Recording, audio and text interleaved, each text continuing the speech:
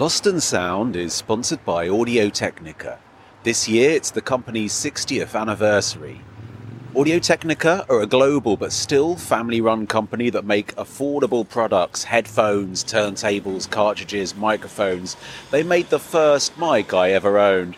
They continue to make stuff that I use, stuff that you most likely use, because they believe that high-quality audio should be accessible to all. So head on over to audiotechnica.com to check out all of their range of stuff. Okay, it's another beautiful fresh morning in Berlin, and you're listening to Lost and Sound.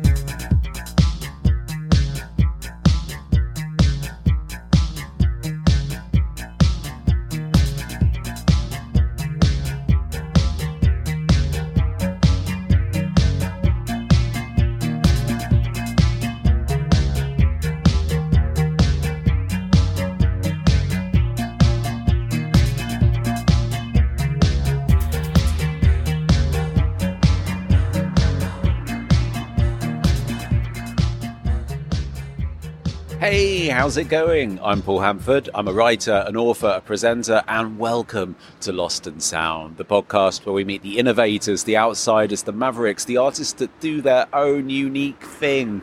And we talk about life and the things that inspire us to make the things that we make, because beautiful things don't come out of a hierarchy of knowledge, but out of sharing.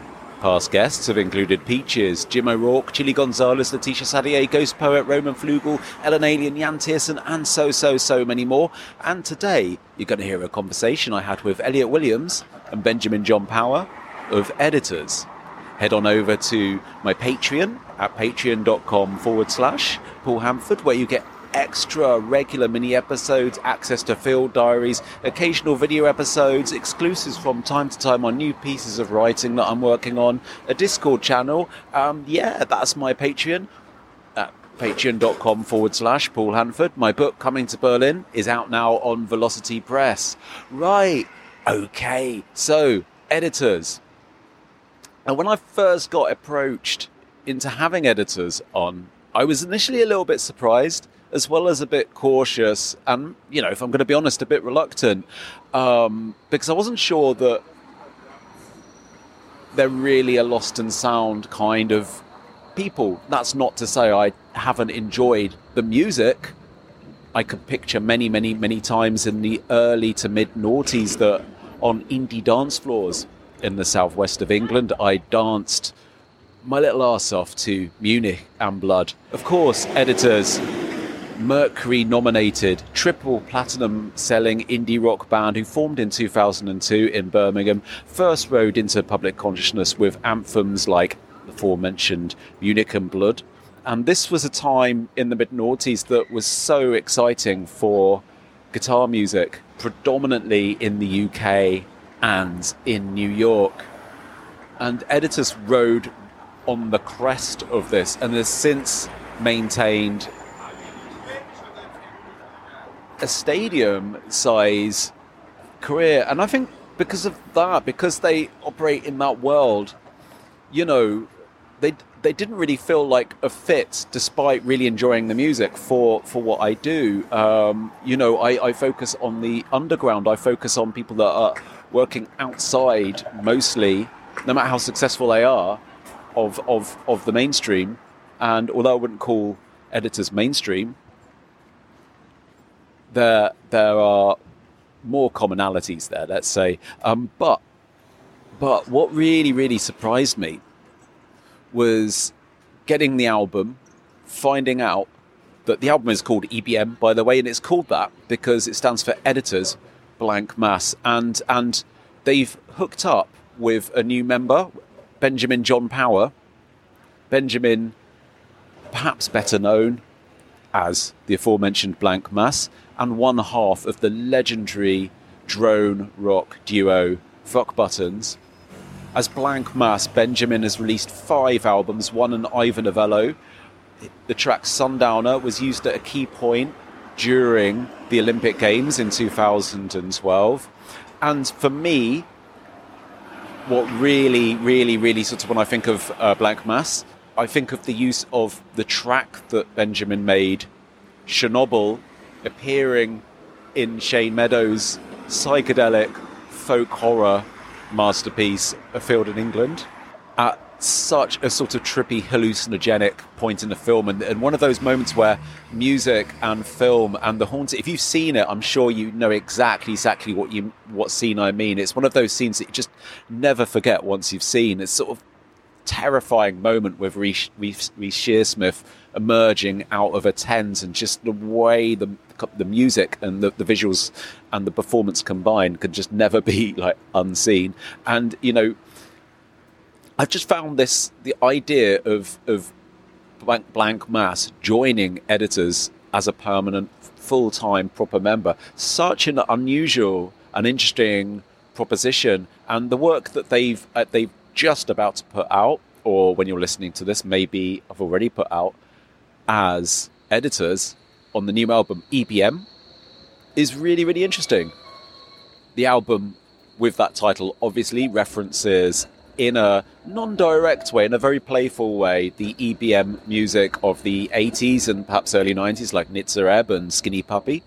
So a chat was arranged, and this is what happened when I caught up with Elliot Williams and Benjamin John Power of Editors.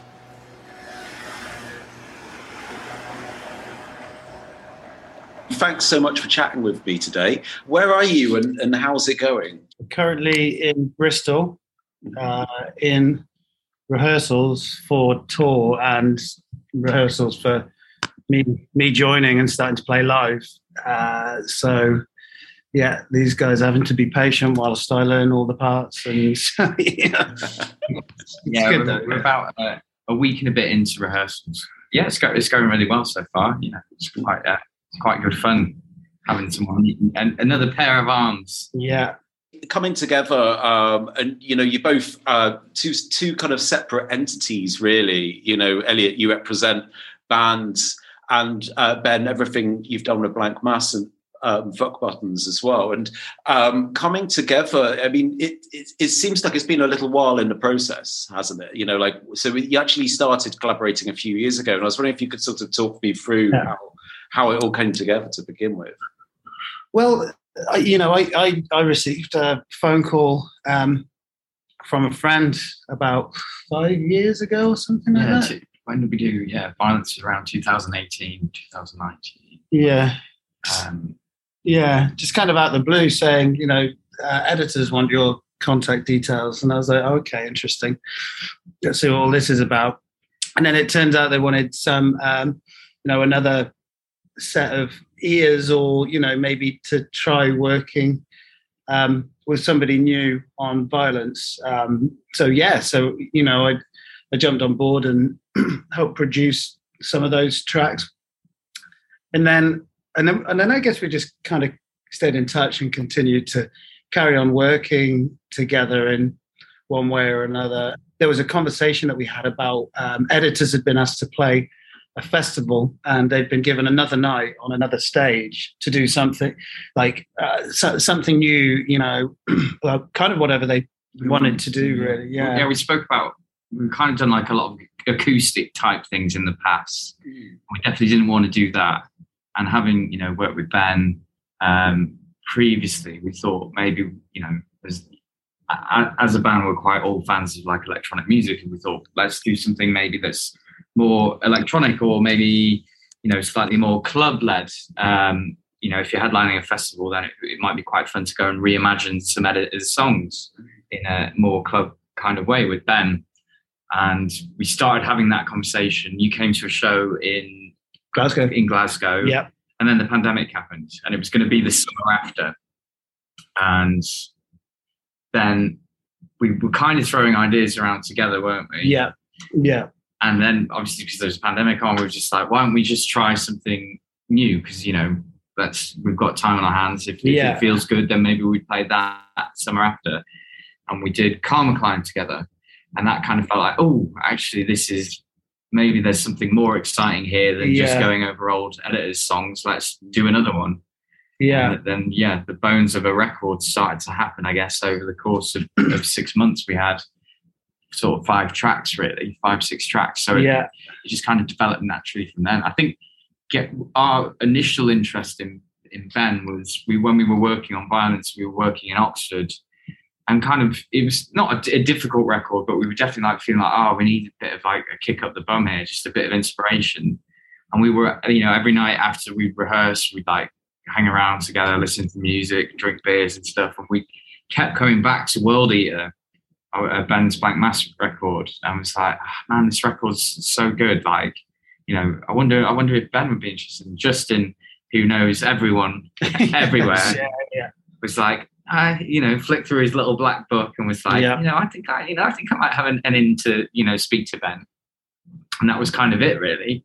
And we just kind of remained chatting and obviously in each other's thoughts a bit. That I think when this happened, then it was kind of like, let's, instead of just trying to we talked about doing like side projects, and then just the more that we got into it, the more it felt like, it's an editor's record with Tom's voice on it. And it's kind of like, well, we'd all love to have Ben in the band and try and do this thing properly. So that's kind of how it all ended up panning out. That's amazing. And Ben, you described it as being like a leap of faith, I believe, to join the band. Well, yeah, because I've been operational as a solo entity for so many years, and obviously editors have a huge history and a huge fan base, and are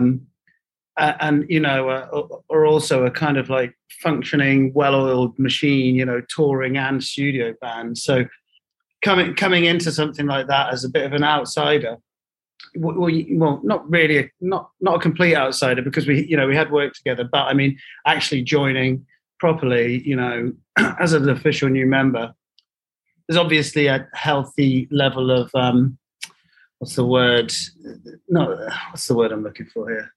You're just very aware that they are a tight unit and everything. So it's a little bit intimidating, but I had the added bonus of already being very good friends with them all, and there was an understanding there. So I think that was the leap of faith thing. Really, it's just coming from being operational as a solo thing for such a long time into like this machine. So did you feel a little bit like the new boy, the new guy at a workplace, like did they ask you for a long wait or whatever? I mean they're constantly bullying me. Yeah. He's still being initiated. Yeah, that's right. and like for when so you say like you recorded began recording the album during the pandemic, or the kind of genesis of like it actually being an album, and you joining and the during the pandemic. And I was wondering if having a new member and from a different discipline, although one that Elliot you always listened to, changed the way you approach sound, because obviously at the time you couldn't kind of play live as well. Like did it kind of give you like a free rein to kind of go into the studio and use the studio as a sort of more of a palette? Yeah, I mean, I think massively. I think this record ended up being a very entirely different way of us working anyway, because of the isolation of making a record during a pandemic. There wasn't actually a chance where we could get into the studio. So it was kind of like a circle of emails that was just going on, and me and Ben were sending sessions back and forth, and I think that's kind of how it developed, really. It was someone would take the session away for like a week, work on it, and then send it back, and then it would be like a bit of like I guess kind of a bit like a book club where you come back at the end of the week and we discuss it, and then someone else would take the session away and work on it. So I think not working in a studio and not working under the pressure of 5 people over your ear all the time was actually quite freeing, in the way that I think I got to do a lot more production and stuff, and go into things probably a lot more in depth than you would do in a studio or in a room with people, because when you work with a band, it's quite often like, well, you can't just sit and program and do automation for 5 hours on your own. Do you know what I mean? So it was quite freeing in that way of working. And I think bringing Ben into the mix was great, but there was also like an element of what Ben does can be quite full on. And I guess my job in some ways was to try and make sure that we could get like Tom's vocals to sit in stuff. Like Ben doesn't tend to do loads of things with, straight up vocals. So it was that kind of, I guess, trying to get the balance of the rawness and aggressiveness of Ben, and also manage to get the kind of the band element to sit in it as well. Yeah. And I think such was the time that this process was happening, that I don't, obviously, it being a new thing for me, writing with a bunch of other people, but I feel like we all kind of shared the same mentality in that we kind of had an end goal for the original idea for the project, which was to be at a festival in a field, late night kind of club centric thing.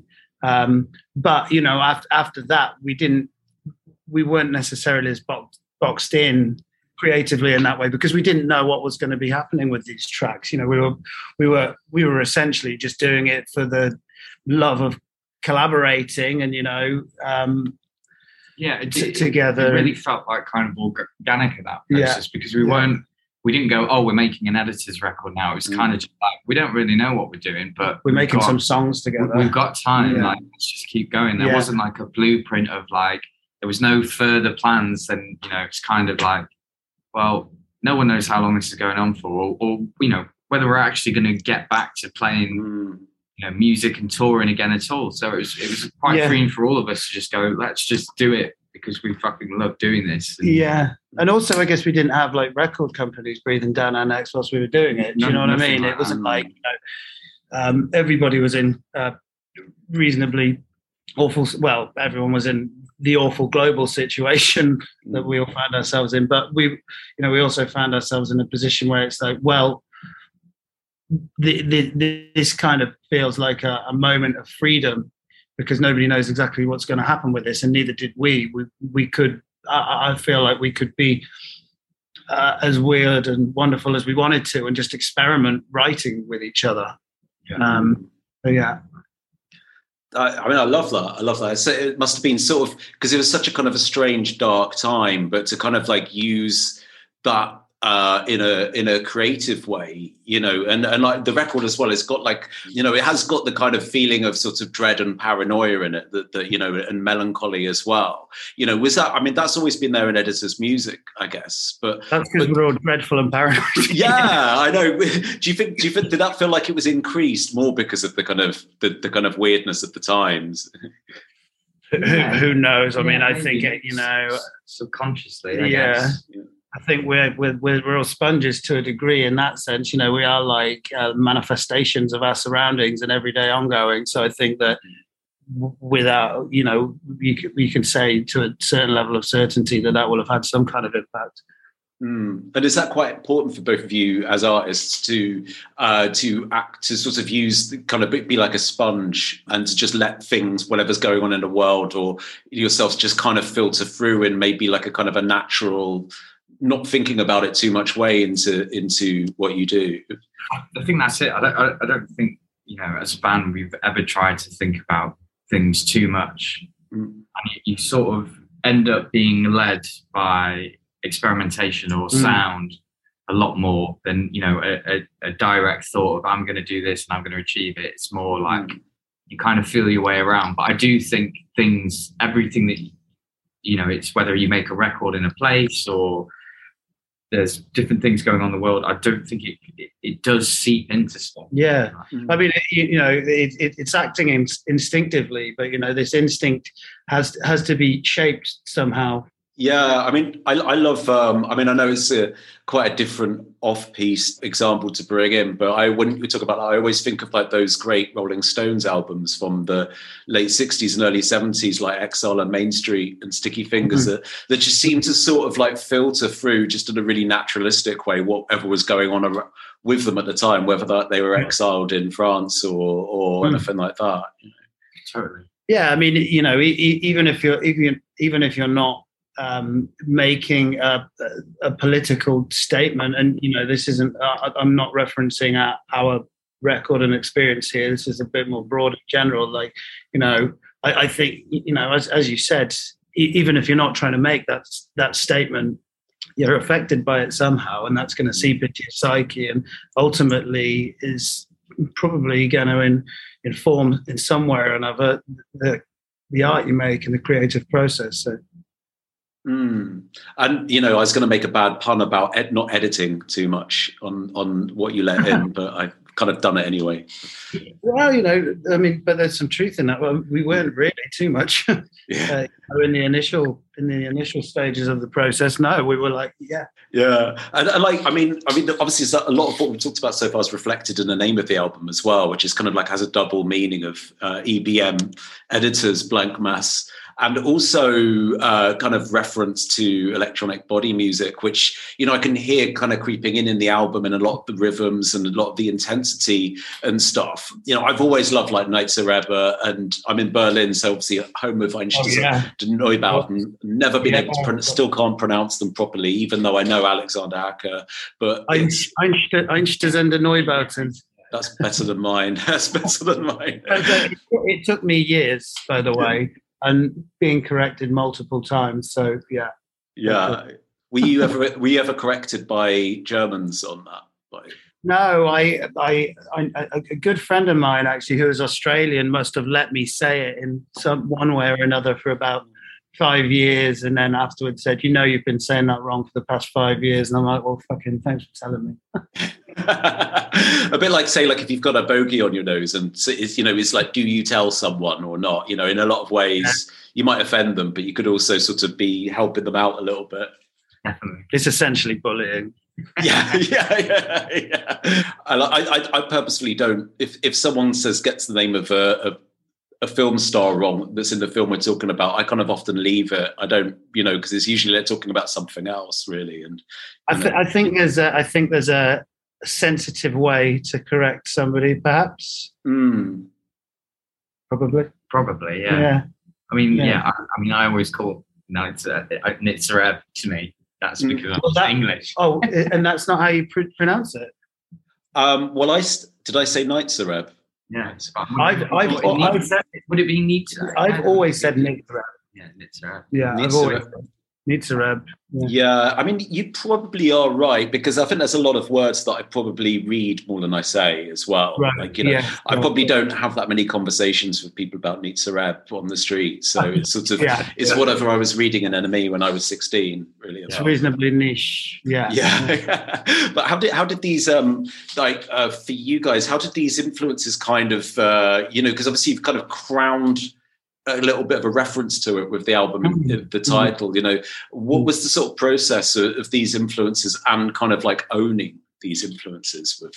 I think it's something that, like, you know, a number of us in the band, and certainly Elliot and I, are very interested in electronic music. And I feel like, I don't really know, it almost feels like it might have been one of those kind of late night conversations that we might have had in Glasgow after a show or something like that. I mean, it's always supposed to be like a slight gag.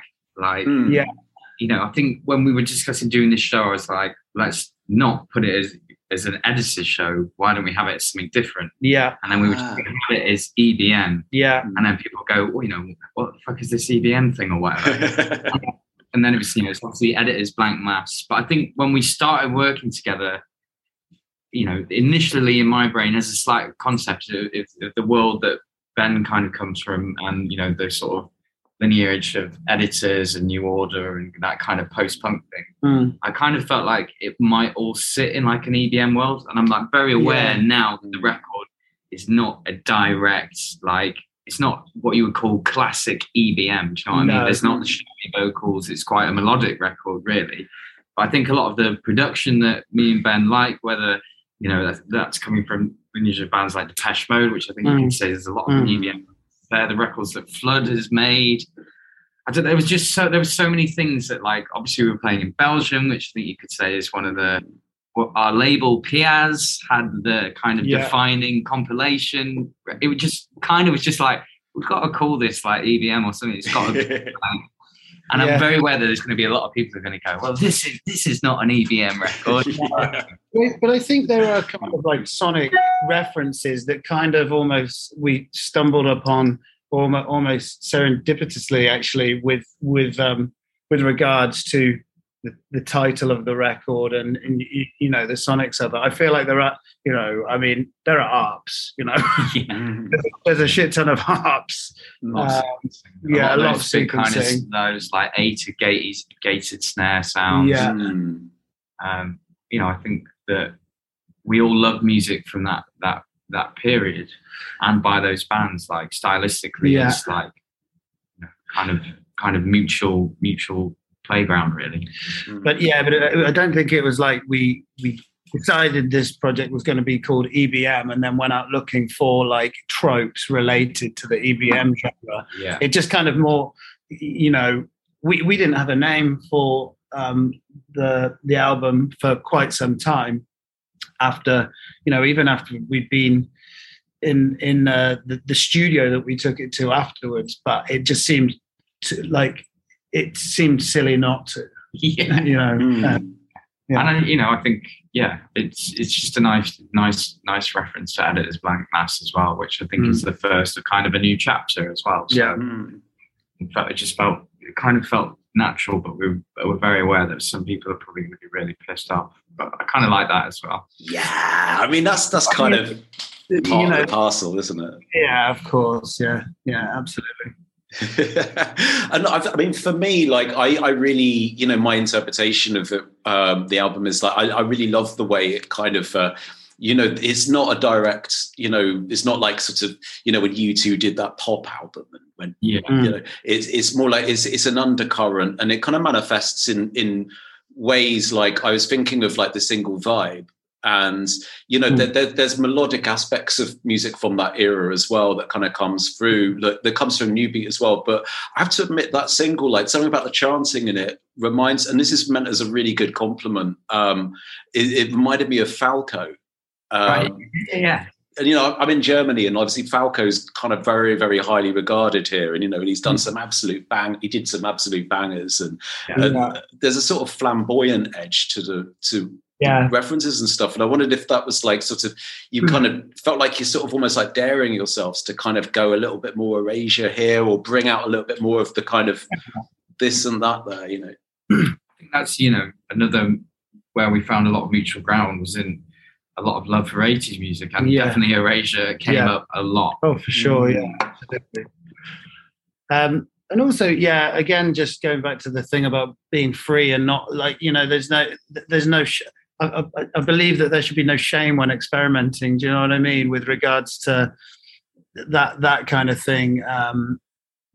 But you know, we do all love pop music too, you know. So I think that one it does seem kind of pompous. It's a cheeky number, isn't it? It's a cheeky one.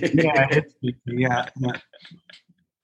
That's brilliant. Like talking about like the kind of 80s pop, I'm sort of taking it you probably kind of grew up with some early part of your lives with 80s pop just kind of naturally being in your environment, like myself. And I wanted to kind of go and talk about like your upbringing and like these kind of moments of music. Like, because I think like 80s somehow is like so nostalgic to people within our age group, but also seems to extend to like people in their 20s and stuff still. What would you think is the sort of thing that makes that era of pop music still so damn good, really? Like even like people like Falco. A lot of these synthesizers that I love, and I know Al loves as well, were kind of like born in around that time, you know, like the Oberheim and stuff like that. I think has definitely been a staple of what I do for quite a long time, and you know, and it really did seep its way into this record.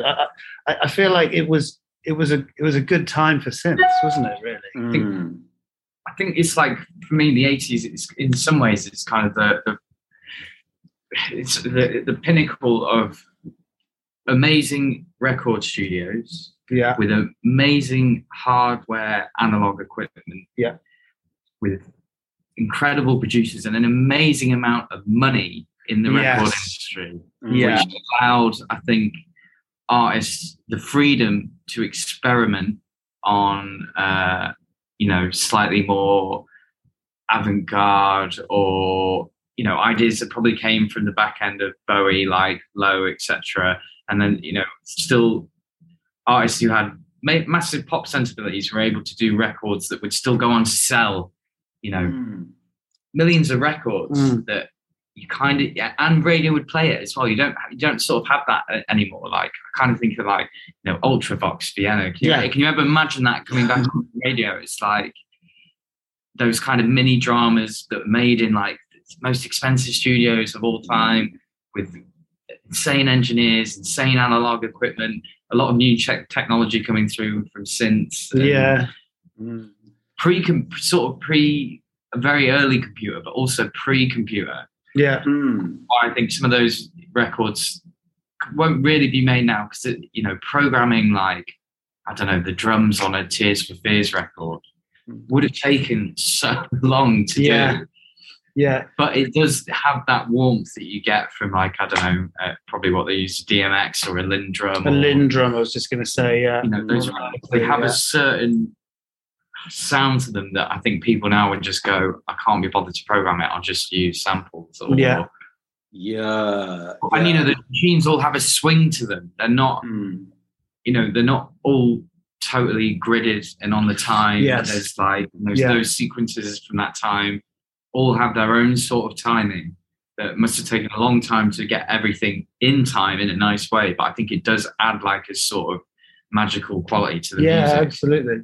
And then with some of the like more kind of left field pop stuff, like, what is it? The Chris and Cozy October Love Song? Is that what it is? That's a pop track essentially, isn't it? Do you know what I mean? But I mean, there was so much experimenting going on with these machines at the time. Again, like, it's a lot of producers now might not really have the time or patience to actually get inside these machines in the same way that not only like the bigger acts did in the 80s, but the more underground ones did.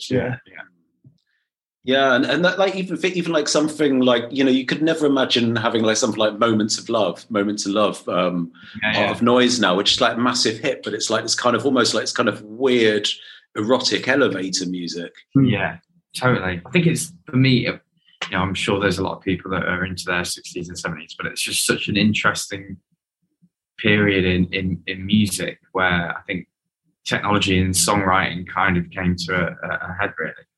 And I guess we were both children of the 80s as well. Do you know what I mean?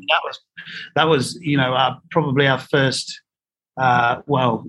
Definitely our first kind of the way we experience pop music that kind of echoes with us now. I would say. That nostalgic hit that you kind of And can you remember any like particular like childhood sorts of songs that sort of really still resonate with you, like that might have come from like a kind of early memory of falling off a BMX or I just had one now in as you talk about that, is I really remember being in the back of my mum's car and hearing Time After Time by Cindy. And mine's a bit weird because the first vinyl that I was ever bought, this is a little long-winded, so bear with me. Go for it. The first vinyl that I was ever bought was You're in the Army Now by Status Quo. The first record that my brother was ever bought was Popcorn, and we swapped, but it wasn't the Gershon Kingsley original, it was the Hot Butter 80s kind of Popcorn.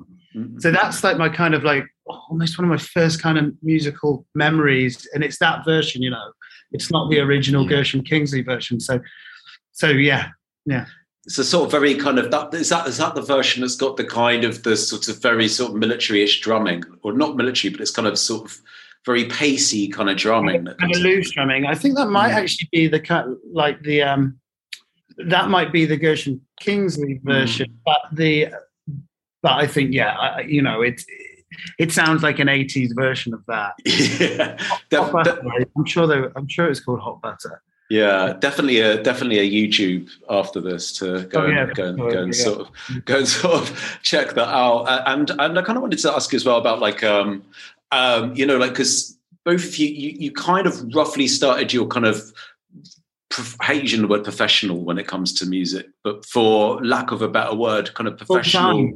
Yeah, you're full time music, roughly in the same sort of, roughly the kind of same sort of era, And for me personally, I was kind of listening to Fuck Buttons on one ear and then going to an indie club and moshing to Munich in at the weekends and stuff like that. And I was wanting to know, sort of, for you guys, what have you noticed in these like almost 20 years that you feel has really, really, really changed in the environment around you musically? That's a biggie. It's a biggie, isn't it? Yeah, it's a big one. Well, it could be less like a defining statement and maybe more just like, because that is that's probably like a thesis. I think there still is a parallel between indie music and electronic music, but it's not quite as, I don't know, maybe there's not as many vanguards as there was. Like, I think, I think when we had Electro Clash, I think that was like a real kind of like combining moment for a second, and then everything just went, whoops. But, like, there's a lot of like electronic artists that I would still say have indie tendencies or indie roots in someone like Daniel Avery has definitely come from a more, I guess, shoegazy, probably band kind of world. Same with High. Neil was in a band, wasn't she? So I think there's still elements of indie music and rock music that's spread out into clubs and stuff. I mean, coming back the other way, I don't know if there's as much interest maybe from electronic music in, as say, like, Avril Lavigne at that time sort of traversed the two worlds. Yeah, but then you do see stuff like Gavilan Rain of Rust and joining LCD Sound System for some time there, and then you see. But that's kind of still from our time there, isn't it? True. Yes. Yeah. And you do see a lot of electronic musicians who came from band world as well. That's what you just said. So, I mean, I can't. I guess as someone like Working Men's Club probably have a foot in electronic music and I guess more club stuff. But in terms of, it doesn't feel like there's a Primal Scream kind of Weatherall hookup or Well, I mean, Weatherall was a big important piece of the puzzle there, wasn't he? So but I do think, having said that, I do get the impression that people listening have become more open to like not being so not being so tribe based.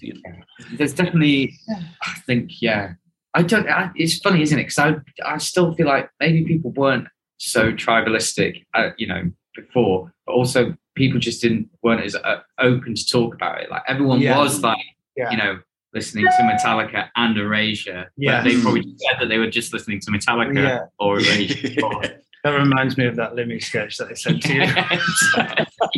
So good that. There's a Scottish artist called Lemmy. Are you familiar? I love Lemmy. Yeah, he keeps he still retweets that Daft Punk tweet about the sound of the summer. Have you seen his Aha sketch? No, but I'm going to check it out in a minute afterwards. Yeah. Anyone listening to this should watch the Lemmy Aha sketch because it was definitely going on back in the day. How is Berlin at the moment? It's like it's like how it was, but it's different.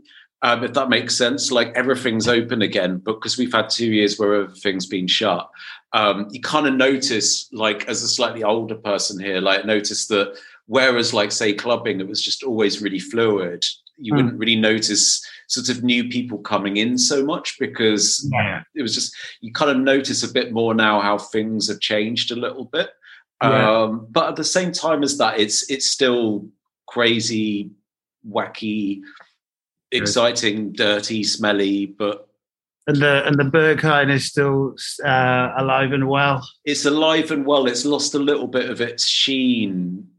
I think a lot of some, obviously because of the 2-year gap, some people that used to go aren't going now, which is natural.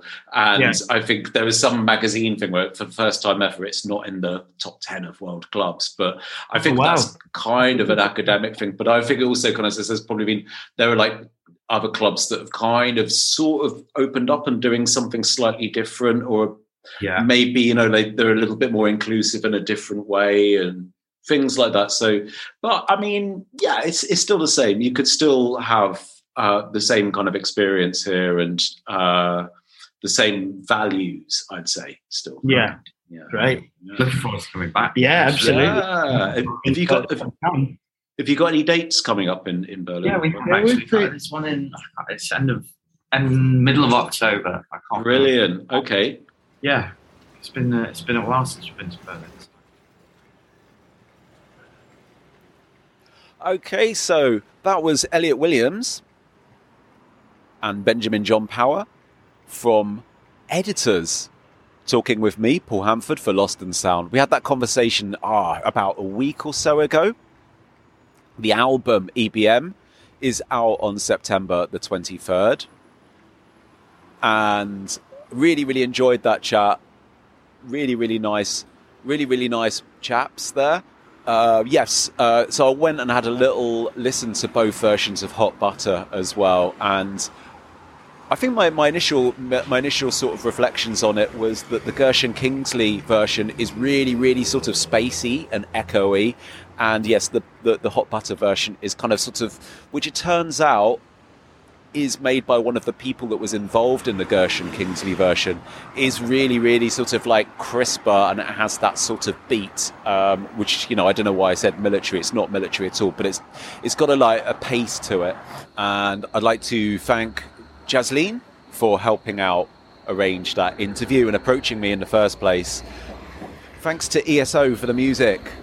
Lost and Sound is presented and produced and everything by me. And if you enjoyed listening, you can subscribe to my Patreon page at patreon.com/Paul Hanford, where you get extra regular mini episodes, access to field diaries, occasional video episodes. My book, Coming to Berlin, is out now on Velocity Press. And this episode is proudly sponsored by Audio-Technica, celebrating their 60th anniversary. Still a family-run company. Makers of headphones, turntables, cartridges, microphones, stuff that I use, stuff that you use, stuff that, well, I presume you most likely use, and stuff that is really, really, really, really, really good. Head on over to audiotechnica.com, wherever you are in the world. I hope you've enjoyed listening. I'll chat to you again soon.